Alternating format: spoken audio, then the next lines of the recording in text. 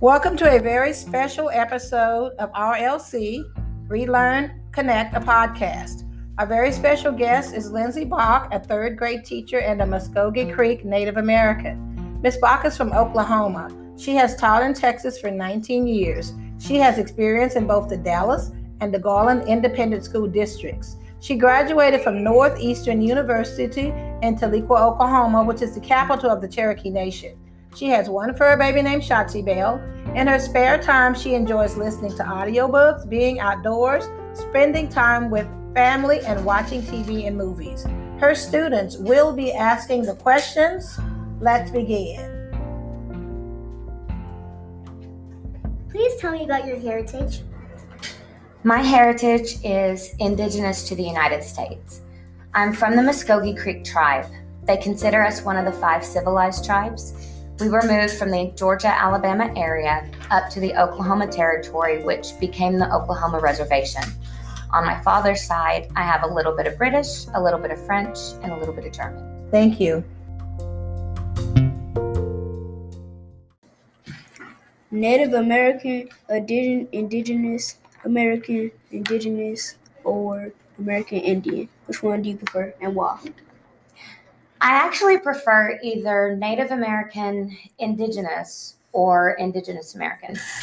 The reason why we don't go with American Indian is because that would be someone who was born in America, but their heritage is from the country of India. They are the true American Indians. Just like being African Americans, they are Indian Americans or American Indians, so we consider ourselves indigenous to the American nation. So Indigenous American or Native American. Thank you. What can teachers do to help honor your heritage? The best thing that teachers can do to honor the heritage is to acknowledge it. Nobody wants other people to feel bad about what happened in the past. That's not what they mean by reconciliation.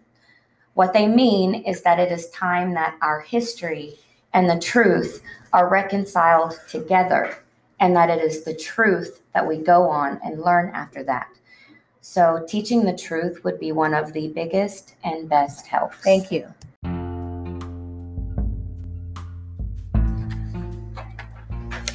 On the first edition of this episode, when Ms. Bach talked about acknowledgement, the students responded with applause. Now, I mention this because we did not talk about applause. What this signifies to me is that these third grade students recognize the importance of this acknowledgement. In education, there is this conversation about how young is too young to teach a subject like this one. In reality, we know that children experience microaggressions, discrimination, and even more at very young ages. We need to accept that if children are young, but old enough to experience this, other children are old enough to learn and empathize. It is how we get to that reconciliation that Ms. Bach speaks of. What can parents do to honor your heritage?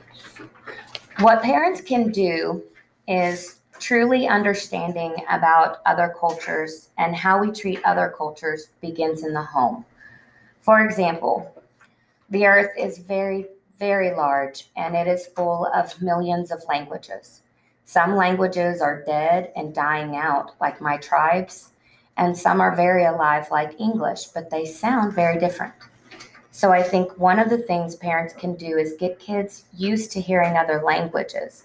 So their first instinct is not to point and laugh and treat the people who are communicating as if they're speaking gobbledygook because you don't understand it. What is something that you wish teachers would stop doing? Okay.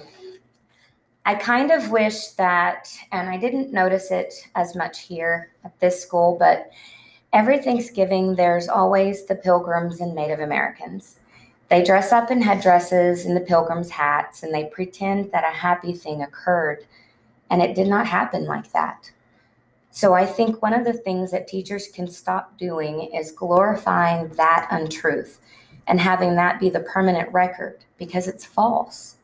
So instead, pay attention to gratitude. Native Americans are very into being grateful, saying thank you, being grateful for what you have. Money's not important to us. It never has been. For us, it is always just paper.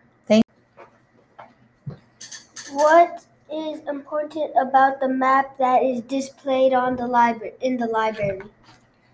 That map is a map of all of the indigenous tribes, their original languages, and their histories all across the United States. The biggest myth is this belief that when the Europeans came over to colonize, that they came over and found an empty landscape. They did not. We were civilized. We had trade, we had homes, we had patterns, we had a life. That map represents all of the tribes that are no longer there due to that exploration. Because when they came over, the first thing they brought was disease. Because Native Americans on this continent did not have diseases that were across the ocean. So when they came, they had no immunity to survive them. And that took out about 99 million people. Thank you. Is there a book research for places you know of that we can go to help us learn more? In the past, before technology and the internet, it was difficult to find information about tribes. Today, however, every single tribe has a page, and that page has ways to go look at the history, look at the language, and this way you're getting the truth exactly from the source. Is there anything else you would like to add? I'm not sure if you guys have ever noticed, but I always try to make sure that something on me, an article of clothing, my earrings, or sometimes I have feathers in my hair. I had a question from students at one point about why I always was wearing something. And I explained to them that I wear my ceremony. It is a way of remaining close to my roots when I am so far from home. Thank you to Ms. Bach and her third grade students. I'm looking forward to working with this class on research and having another panel type discussion podcast. We hope you will join us. Thank you.